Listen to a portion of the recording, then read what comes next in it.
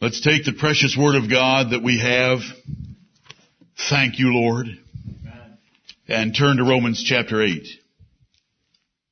For those listening to this sermon that are not here in this audience, we have already considered 2 Corinthians chapter 3 verses 17 and 18 that describe under the New Testament we have the Lord Jesus Christ and the Spirit of God in a liberating power and a liberating dispensation by which we can be changed into His glorious image and from glory to greater glory before we're finally glorified in heaven.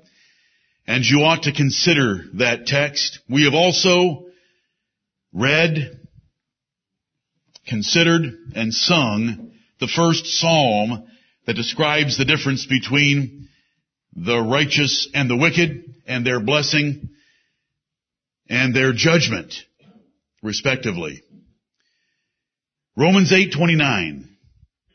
For whom He did foreknow, He also did predestinate to be conformed to the image of His Son, that He might be the firstborn among many brethren. This is the word of the Lord for us today. God is building a great family by which He will get glory through eternity by having saved them from their profane wickedness and rebellion through the Lord Jesus Christ, His only begotten Son. Right. He bypassed the angels and reached down into the cesspool of humanity and saved some men for His honor and glory. They are vessels of mercy, and He has passed over others that He calls vessels of wrath. And the angels desire to look into these things, and He has done it the way that He has done it, so that He might show them the wisdom and the grace and the glory of His salvation in Jesus Christ. We considered the first half of the verse already. Let me very briefly remind you that it begins with the word for, because verse 29 is connected to verse 28, and the last word of verse 28, purpose.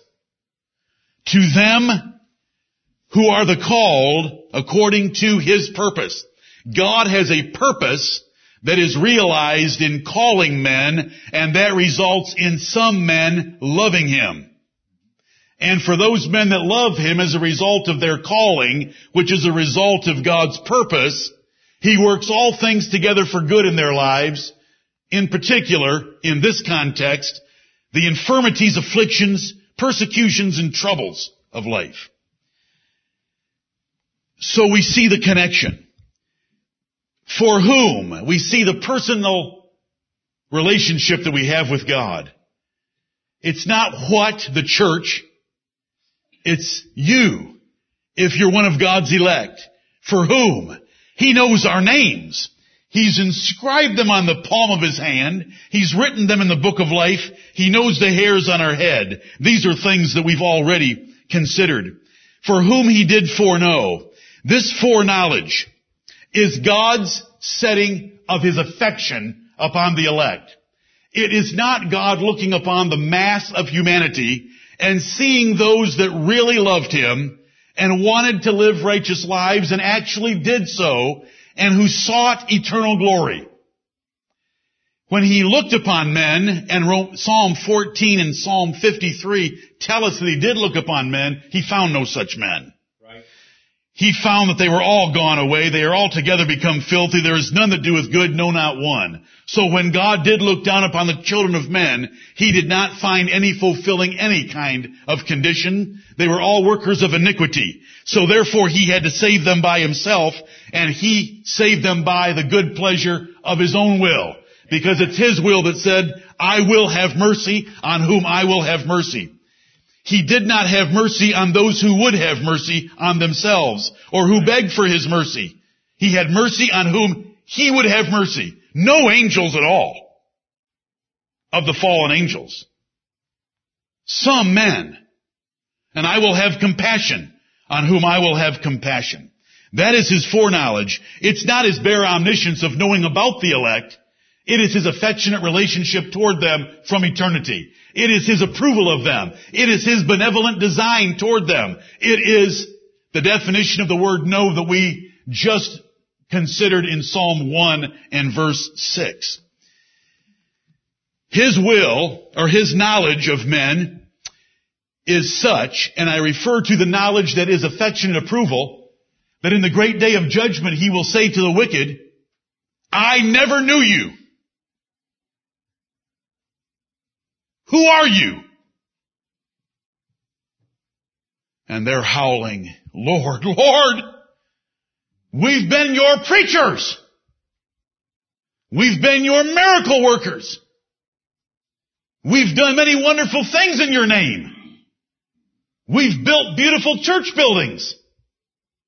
We've sat at your table. I never knew you. Depart from me, ye that work iniquity. The foolish shall not stand in His sight. He hateth all workers of iniquity. The wicked shall not stand in the day of judgment. Right. So He will say, I never knew them. Well, He knew about them. He knew everything about them. Because His omniscience has no limit. He has infinite cognizance and infinite recognition of every aspect of every man's life. But He never knew them in an affectionate or approving way. As I came to church this morning, I asked my wife,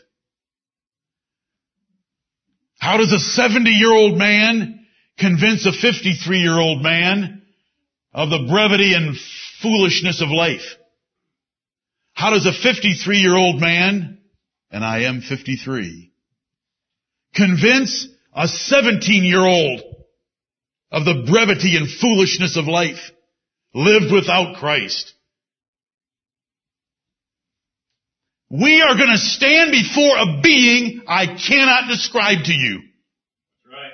And we will give an account of our lives. And I will give the larger account. We have today, and He can forgive yesterday. And so we should confess and repent of our sins and our foolishness,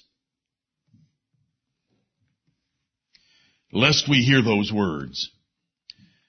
We don't confess and repent in order to be predestinated. We confess and repent for the hope of predestination.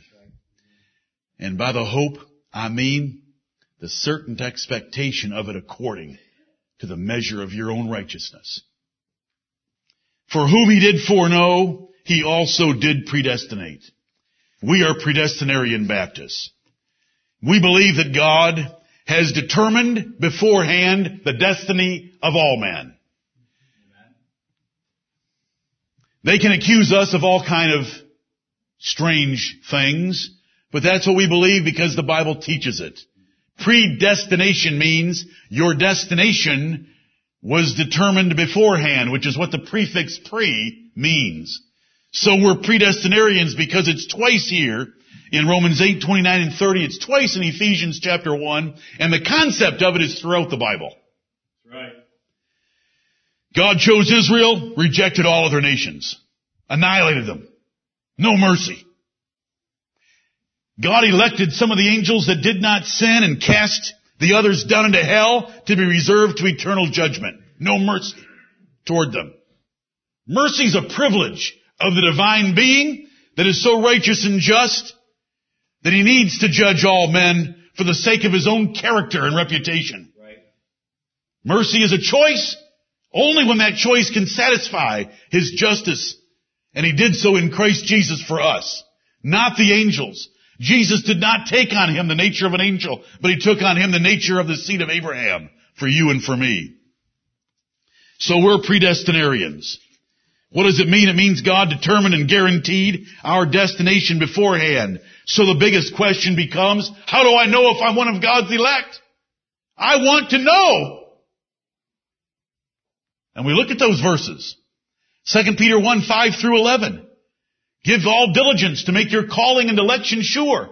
You can prove whether you're one of God's predestinated children or not by doing the 8 things listed in 2 Peter chapter 1 and doing them faithfully. They are the character of the Lord Jesus Christ.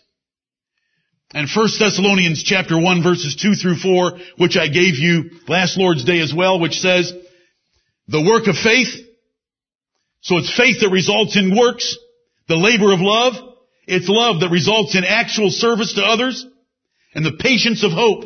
It is hope of eternal glory that gives you a cheerful disposition toward any negative event in your life. If you've got those things through faith in the Lord Jesus Christ, Paul would say, knowing, brethren beloved, your election of God. That's how you know your election. Every one of you should be more concerned about whether you have proven your election or not than anything else. Right. It should be consuming you. We're going to stand before the Lord and give an account. Oh, let us go there having lived like the Lord Jesus Christ. Arminians hate the doctrine of predestination because they say, well, that means God made some men to send them to hell. Okay? I don't know if I explained this last Lord's Day or not, but their argument applies just as much to their theology. In their theology, God looked down upon all men and saw who would believe on His Son Jesus Christ. And He would save them because they believed on His Son Jesus Christ. But at the same time God looked down and saw those believers, God looked down and saw everyone that wouldn't believe. I asked the Arminian, why did He create them then? Right. Why did their God, omniscient, of who would not believe on the Lord Jesus Christ, and He would have to send to hell as a consequence of not believing, why did He create them? They end up in the same place. Right. Absolutely the same place. Except here's the difference. Our God has a holy, wise, glorifying plan in the whole event. Their God is a confused, defeated, frustrated creator. That's the difference. Right. Our God had a plan. For His glory, He would show His wrath and His power on some, and He would show His mercy and His grace on others. Their God, He showed His love to all men. But His love is very impotent. It does not save any. Right. They must save themselves. And we could go on and on. It's a waste of time. I want to come to these words. For whom He did foreknow, He also did predestinate to be conformed. To be conformed. We need to be changed. And the conformation, not the confirmation, but the conformation we need is to be conformed to the image of His Son. That is, that God's purposed ones, His elect, those that He has loved, and those that He has determined their destiny beforehand, that destiny is to be just like the Lord Jesus Christ, or the image of Jesus Christ, which means close resemblance and close likeness, but not the exact same thing, because we are not going to have His nature, nor His person, nor His works, nor His office. There will be a few little differences. So it's the image of His Son. But we want to be like Him in all the ways that we can. God wants us to be like Him, and we shall be like Him. Predestination does not lead to presumption. Our enemies, who hate the doctrine of predestination, accuse us of being fatalists or antinomians. Antinomians is the theological term used for the last several hundred years to mean those who have no law. Because they say of us, since we believe in predestination, we can live any way we choose. But we know that the only evidence we have of predestination is to live the way He chose. Right. Or we have no evidence. Our doctrine of salvation gives the greatest glory to God and lays the greatest responsibility upon man. Thank you, Lord, for the truth. They say that man's responsibility and God's sovereignty can't be reconciled. It can be reconciled easily with the New Testament. Right. Salvation is of the Lord. Grace is all of God. It is entirely sovereign, and the choice was made before the world began. But the only way that we can lay hold of that is to be the most zealous of all creatures in His service and obedience. That's right. Thank you, Lord, for truth. They say that predestination leads to presumption. A popular and easy way that they use to attack our doctrine of predestination and says, well, if I were to believe that, then a man can live any way he wants. Our apostle would say their damnation is just that speak that way. Romans chapter 3 and verse 8. Predestination does not lead to presumption. Predestination has a purpose of being conformed to Jesus Christ. Now I want that middle clause.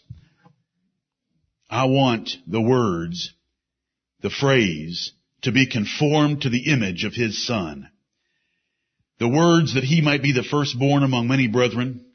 God is building a huge family for His own glory, on which He can shower the riches of His inheritance and Himself and all that He owns upon them for eternity. God has chosen to adopt a huge family of many brethren for the Lord Jesus Christ, and He wants His only begotten Son to be the chief among the brethren. He wants Him to be the firstborn. Firstborn sometimes means the one born first. Sometimes it doesn't refer to the one born first, but one born later in the order of birth, yet that one holds the position of the preeminent brother. Right. It's interesting, if you'll go through the Bible and read very carefully in the book of Genesis, you will in some places find sons listed by their birth order. Then God will turn that birth order upside down to tell you which son is more important to Him. What son was born first? Go read about Noah's sons and go watch, and with Abraham, and watch the names flip upside down as God shows who's more important to Him.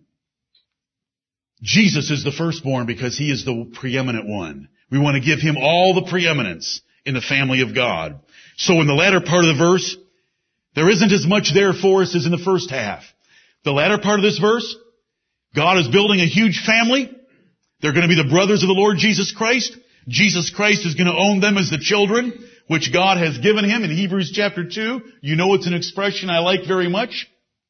It's one that Jacob said of his 12 sons, as he met Esau. But here in Romans chapter 8, we want to give the Lord Jesus Christ the preeminence. So as we believe on the Lord Jesus Christ, and as we lay hold of our adoption by faith, and as the Holy Spirit of God witnesses within us that we are the sons of God, that makes us the brothers of the Lord Jesus Christ. Therefore, when we come together as a segment of His family in this place, we want to always make Jesus Christ the firstborn. We always want to make Him the preeminent one. We always want to be speaking of Christ. We are His little brothers. He is our older brother. He is the firstborn. He's been given the greatest portion of the inheritance, and He's shared it with us. He sits at God's right hand, and while we will sit with Him in His throne, it is still His throne. Right. I want to come back to the middle clause. The conforming work of these words, to be conformed to the image of His Son, is what predestination is for. God has determined beforehand our destiny as being like the Lord Jesus Christ. The main emphasis on these words is glorification, the final phase of salvation. Let me show you why we make that conclusion. We let the context dictate that. The coming glory of being glorified was first introduced in verses 17 and 18, where in the last half of verse 17 the apostle wrote, "If so be that we suffer with Him, that we may be also glorified together." Together. Jesus has been glorified. We're going to be glorified so that together we're all going to be glorified. He and his brethren. Verse 18. I reckon that the sufferings of this present time are not worthy to be compared with the glory which shall be revealed in us. There's the glorification that's coming. If we jump to verse 30, I hope you can see it even closer at hand. In Romans chapter 8 and verse 30, God's purpose leads to foreknowledge, leads to predestination, to calling, to justification, to glorification. So that's the end. So that's the destination. It's the last place you go in a trip is your destination. Right. And the last place that this road is leading us is glorification. It's our final glorification, and it's also been mentioned in verse 23, where it tells us that we are waiting for our adoption, to wit, the redemption of our bodies. So the ultimate sense, the primary sense of God's work in the middle of Romans 8:29 is getting us to be like the Lord Jesus Christ in heaven, glorified in body, soul, and spirit. Sinless perfection before the Lord. That would be like the Lord Jesus Christ. And I want to leave you with that for the time being. You know, we have looked recently at 1 Corinthians 15 where it says, my brethren, don't be ignorant of this fact. Flesh and blood cannot inherit the kingdom of God. As we're presently made up, we can't get in. We stink. Do you know what you smell like to an angel on your best day after a shower? Because you're corrupting all the time. Right. Every part of you is corrupting. There's fluids dripping out of so many orifices. You've got orifices all over your body dripping fluids, right?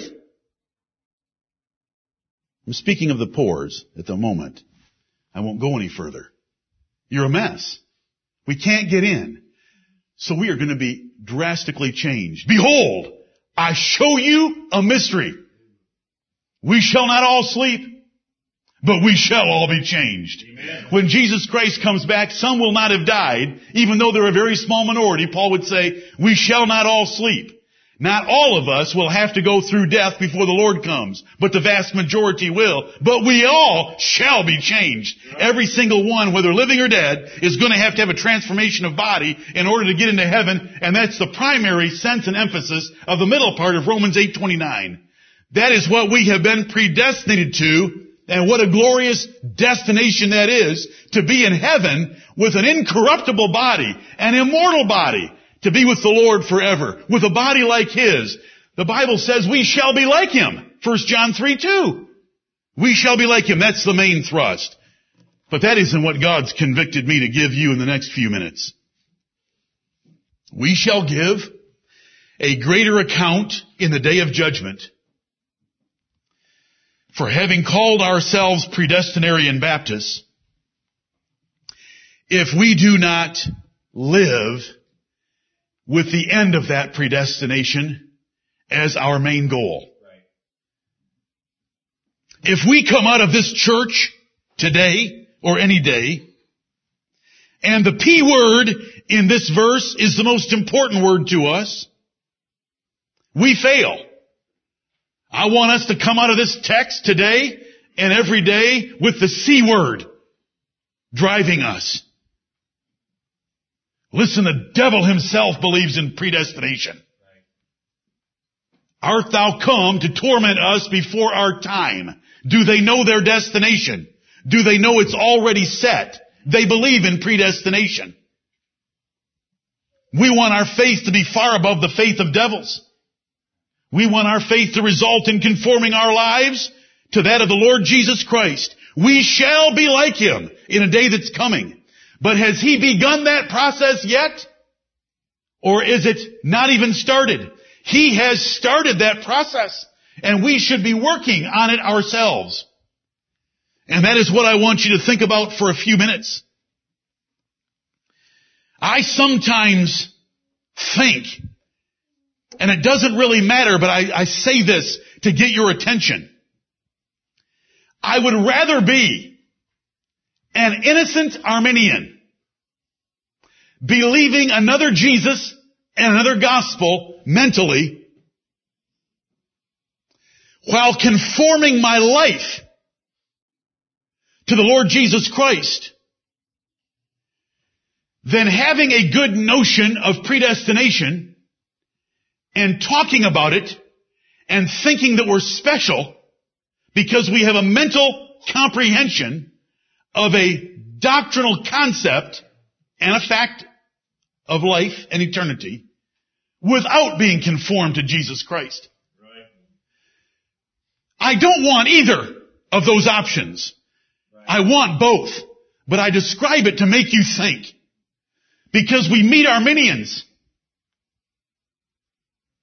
who are more conformed than we are.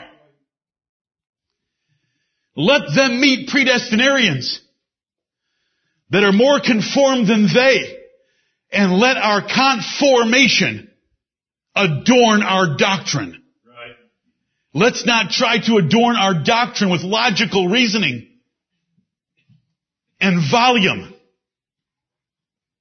and multiplicity of points of proof, but rather from glory to glory, more like the Lord Jesus Christ. It is so easy for us to be content and for us to be haughty and for us to be secure in our rare belief in predestination, because it does make us somewhat in a very small minority. But arrogant presumption in this doctrine, coupled with hypocritical living, is going to bring God's fierce wrath. You are going to face Almighty God, and you're going to say, but I was a predestinarian Baptist on earth. And He will say, what did I predestinate for? To be conformed to the image of His Son. You never conformed your life. If a bad mood was coming on, you gave it full vent. If harsh words were rising in your tongue, you let them out. I predestinated against those things for you to be conformed to the image of my Son, Jesus Christ. He never acted like that during His life. Who are you? I never knew you. But I was predestinated. Oh no, you weren't. Oh no, you weren't. There is no sign or evidence of predestination in your life at all. How closely do you resemble Jesus Christ of Nazareth right now? If you're kind of lost at the moment as to what was Jesus really like, take your break and come back and I'll tell you. But right now I want you to examine yourself, and instead of taking confidence in the P word, take confidence in the C word and ask yourself, how conformed am I right now to the Lord Jesus Christ? How closely do you resemble Jesus of Nazareth? Have you been changed into that same image? As we read in 2 Corinthians 3:18, that is where we will end up. But He has already begun the good work in every one of His elect that are regenerated and sitting in an assembly like this. And if you're not changing and growing from, oh, I wasn't very glorious last year, but I'm more glorious. I can see the change. Thank you, Lord, even by the Spirit of God. Is that change taking place? We cannot fall back and sit on our laurels of predestination. We need to rise and get busy in the work of conformation. The word's only used twice in the Bible. Look at Romans 12 so that you can see the other one. It'll help. Are we Christ-like at home and abroad, in private, in public, in thought, in word, in deed, with the Word of God, with prayer, with others, with children, with civil authorities? Are we like the Lord Jesus Christ? We have quite a revelation given of Him. Did He have women hanging on Him during His life? Was He a healthy male? Was He a carpenter's son? Was He strong enough at the age of 30 plus to sit down and make Himself a scourge and drive out money changers in the temple? Was he what we would call, pardon the corruption, but a red-blooded American? Did he have women grateful to him for all that he had done for their relatives? Did he have women that kissed his feet and wiped them with the hairs of their head and wept upon them and anointed his feet with precious ointment? Was he the most gracious man that ever lived? Yet he never sinned. Right. The Bible tells us so much about him. He was tempted in all points like as we are. And every man in this assembly knows what that means. Yet without sin. How closely do you resemble Jesus Christ in character? If the end of predestination is confirmation to look like Jesus, should you show some of that progress already? God has done much already, and God has commanded much already before we get glorified. Right. Though glorification is the primary thought in this verse, I cannot leave this text without exhorting you to match your present life experience and the progress of your life with the big change that is coming at the end. If there is no change now, there is no evidence of a change then. If there's no conformation, then there's no predestination. So don't call yourself a predestinarian Baptist. Don't call yourself anything but a reprobate. You can take the R word home and rub it. You're a reprobate. Reprobate means rejected. The devil and his angels are reprobate. The Bible tells us in 2 Corinthians 13:5 that we are to examine ourselves to see whether we be in the faith or not, lest we be reprobates. And when we stand before Him, to be reprobated is to hear these words, I never knew you. He has regenerated us by the power of the Holy Spirit. Regeneration was to quicken us and given us a new life. You believe you're born again. You believe in the Lord Jesus Christ and you've been baptized and you assume that you've been born again. Well, if you've been born again, then you have a new man in you that has the liberty and the freedom and the power to live a righteous life. God has worked in you, and you are to be working out what He worked in. You were supposed to read that last night in Philippians chapter 2, verses 12 and 13. Look at Colossians chapter 3 with me.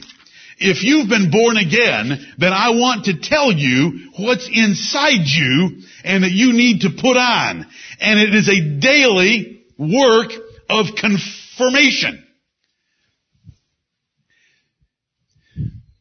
If we went to another land, we would be conforming ourselves daily by learning their language, learning their customs, so that we would be conformed to look like them. When you take a new job, you want to learn the politics of the new place, the corporate character, the mission statement, the rules of decorum at that place, the dress code, whether formal or informal, and you want to conform yourself to it. I had turned you to Romans 12, and I'm sorry. Romans 12 says, be ye not conformed to this world, but be ye transformed by the renewing of your mind, that ye may prove what is that good and acceptable and perfect and holy will of God. Don't be conformed. Don't let this world mold us to be like it. Transform yourself to be like Christ. But we've left Romans 12 and we're now in Colossians 3. Colossians chapter 3, verse 8. You remember, I've taught you several times in the last 2 years, the first few verses are describing a baptized believer. The first words of chapter 3, if ye then be risen with Christ, that is referring to your baptism. If you have risen in the symbol of Jesus Christ's resurrection from the waters of baptism, then you are to be seeking things above where Christ sitteth, on the right hand of God. If it's good enough for Jesus, in whose name we were baptized, and in whose likeness we were baptized, the likeness of His death, resurrection, that we should be caring about the things that He cares about at the right hand of God. We are to set our affection on those things because we're dead as far as this world is concerned, verse 3, and our life is hid with Christ in God. Verse 8, but now ye also put off all these. Every day, today, starting today, we need to put off all these things. Anger, wrath, malice, blasphemy, filthy communication out of your mouth. Lie not one to another, seeing that ye have put off the old man with his deeds, and have put on the new man, which is renewed in knowledge, after the image of him that created him. Do you like those words? After the image of him that created him. Jesus Christ has regenerated you and given you a new man, and that new man is in His image.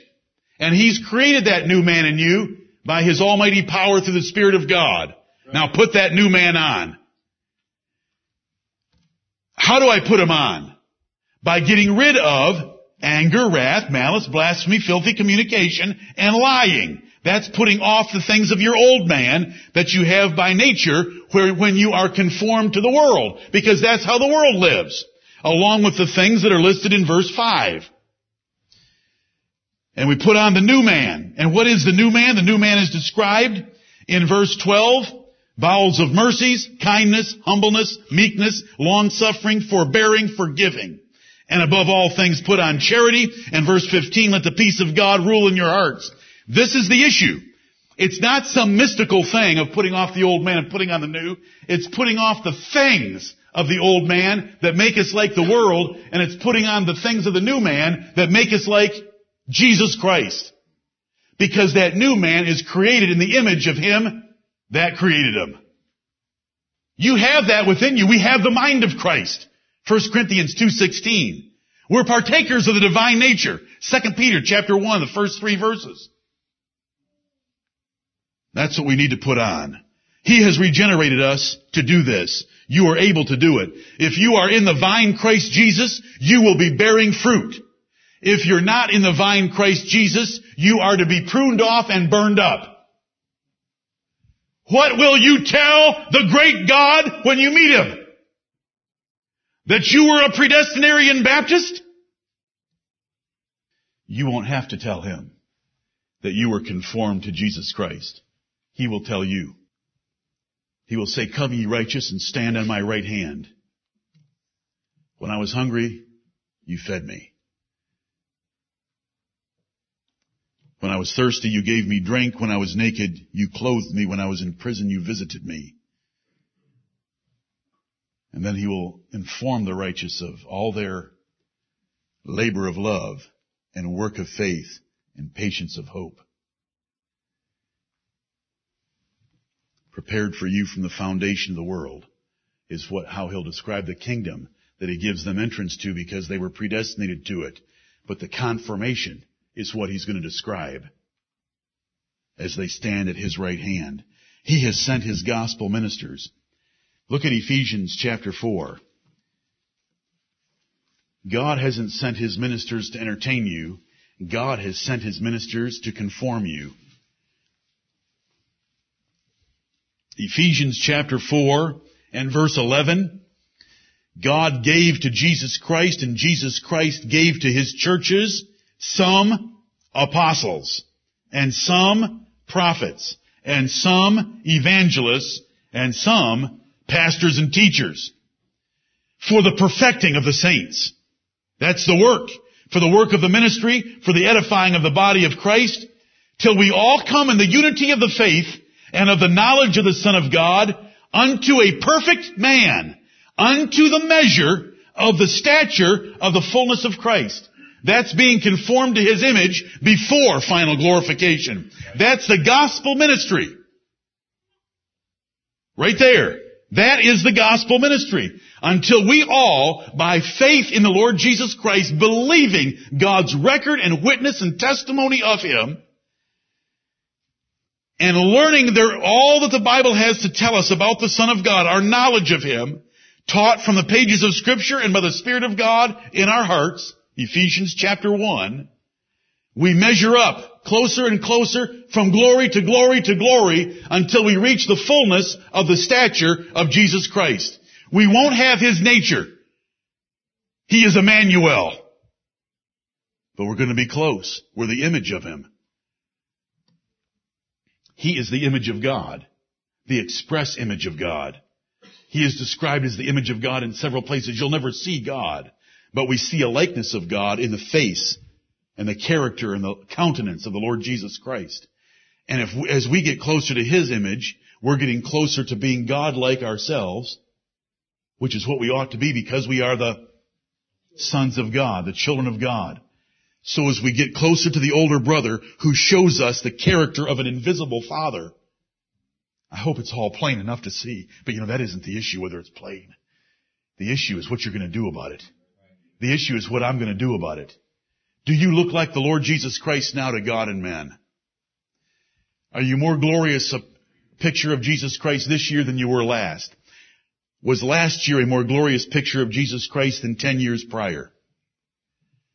What a terrible standard to measure ourselves by, isn't it, brethren? I'm so sorry to bring you bad tidings today.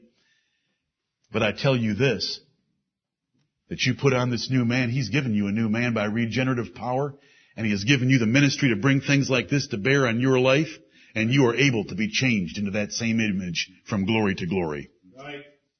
The Bible says that we're to lay aside all malice and envies and evil speakings, and desire the sincere milk of the Word, that we may grow thereby, that we may grow in glory and grace and be more like the Lord Jesus Christ. The Bible says that when we're baptized, we are to rise from that water to walk in newness of life, Romans 6:4. That's newness of life. A new life like the Lord Jesus Christ, because now our life is hid with Christ in God. That is the most important thing, and the overriding constraint on our life is to be like the Lord Jesus Christ. The Bible says, if any man be in Christ, and you're all claiming to be in Christ by being here today, and you're going to try to claim it before the Almighty God, but if any man be in Christ, he is a new creature. Old things are passed away. Behold, all things are become new. If they're not new, what is your excuse going to be for them in the day of judgment? You may have excused yourself from a lieutenant or a sergeant. You may have excused yourself from a teacher or a principal. You may have excused yourself with your parents. You may have made explanations to a sheriff. You may have made explanations to a boss. But none of that will work with our Creator. Heaven and earth will flee away from the face of Him that sits on the throne. Your words will be dung in your mouth. Your words will be insolence. Your words will be rebellion to even open your lips. Let another man praise thee and not thine own mouth. Let the Lord Jesus Christ praise you. He will not delay. He will leap to your defense. He is your mediator and He is your older brother. And He will not let a younger brother who has lived like their older brother and who has loved their older brother suffer for a moment. He will leap to your defense. But are you worthy of Him leaping? Are you one of His brethren? Do you look like Him? I'm sick of myself. I hate myself in my flesh. There is no good thing in my flesh. I'm a selfish, angry, critical pig. That isn't fair to swine. Forgive me, pig farmers of America. He sends His ministers to tell us that. Right. In Christ Jesus, circumcision doesn't avail anything, or uncircumcision, Paul wrote the Galatians, who had heard so much about circumcision, but a new creature.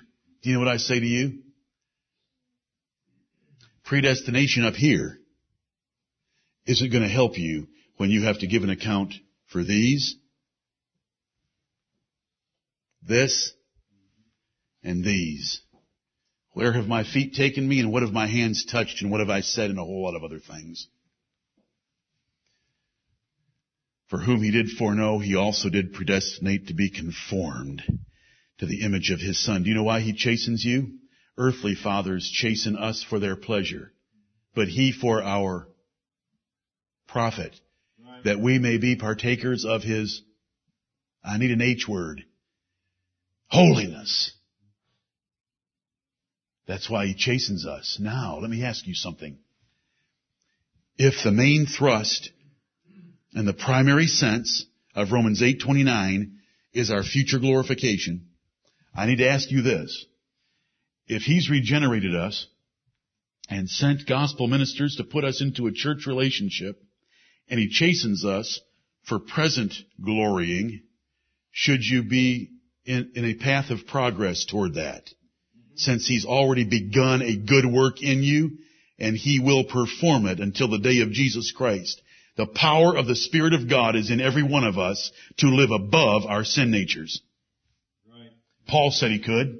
I keep my body under, lest when I have preached to others, I myself should be a castaway. King Saul, the first king of Israel, became a castaway. Unusable by God. David sinned at least as equal to Saul, maybe worse, but David repented. Repent! You can meet the Lord with a clean slate through Jesus Christ our Lord. If you're not conformed and conforming, you have no evidence of being predestinated. And by taking that word and by sitting in this assembly where you hear it taught and its end taught, the end of predestination is to be like Christ.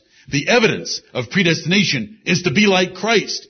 If you've just taken that word and you're resting on that, because it is the truth of God's Word, and you know it's found there, and you know it puts us in a minority, but a minority does not mean that we're saved. Right. It's to be like Christ means that we're saved. Amen. That I think like Jesus Christ. You say, what is that? Come back in a few minutes. I speak like Jesus Christ. I love like Jesus Christ. I forgive like Jesus Christ. I pray like Jesus Christ. I delight in God's Word like Jesus Christ. That shows the work of salvation. That shows the work of regeneration. That shows the fruit that the gospel ought to bear in our lives. That shows the evidence of God's chastening hand in your life. If your righteousness does not exceed that of the Pharisees, they had the most conservative and straightest sect of the Jews' religion. Ye shall in no wise be predestinated. You are a reprobate. Matthew chapter 5 and verse 20. If you neglect God's will in any area, you are in danger. Not everyone that saith unto me, Lord, Lord, shall enter into the kingdom of heaven, but he that doeth the will of my Father, which is in heaven. I love reading in the Gospel of Mark. That was Matthew 7:21. I love reading in the Gospel of Mark where Jesus said, when he was told, he was interrupted, when he had a crowd of people around him, your mother and your brethren want to see you. He said, behold, my mother and my brethren are they that do the will of God. Oh, that is how we get to be conformed to Jesus Christ. He called them what? My mother and my brethren are those that do the will of God. Because God is going to say, when you're crying out, Lord, your words mean nothing to me. Why didn't you do the will of God? The will of God is your financial prudence, your love of your spouse, your cheerful thankfulness for everything in your life, your joy, your mercy. You love it. You love mercy. You honor authority. You love the house of God and you're early and you come ready to participate with a full heart. And on we can go when we shall. But my brethren, if you say, I know him, and you don't keep his commandments, he that saith, I know him, and keepeth not his commandments is a liar, and the truth is not in him. And when you stand before Almighty God, the fact that you're trying to lie to him is just going to add to your judgment. You may lie to yourself. That's called deception. You may lie to us. That's just being a lying hypocrite and a false professor in the house of God. I'm done. We are predestinarian Baptists. Predestination has its goal of us being conformed from glory to ultimate glory to be like Jesus Christ. That is the only evidence we have of predestination, is to be conformed to Jesus Christ. Right. We call ourselves Christians. We've been baptized in His name, in a picture of His life, death, and resurrection. We need to examine ourselves and ask the question, how much do I look like Jesus Christ right now? Has He begun a good work in me? And am I changed into that same image? Am I moving from glory to glory? Or am I stalled in a rather inglorious condition? When we come back, we'll look at what the life of Jesus Christ was so that we can measure ourselves by His character. Right now we need to ask ourselves, are we conformed? Are we conforming? Do we show the work that's already been done coming through our lives? Or do we have some sort of a hope that we're going to be in the number conformed in that day? There is no hope to men who do not show the evidence of it now. The Bible doesn't give that to you. The Bible doesn't give it to any of us. Lord, have mercy upon us and convict us by your Spirit. Amen.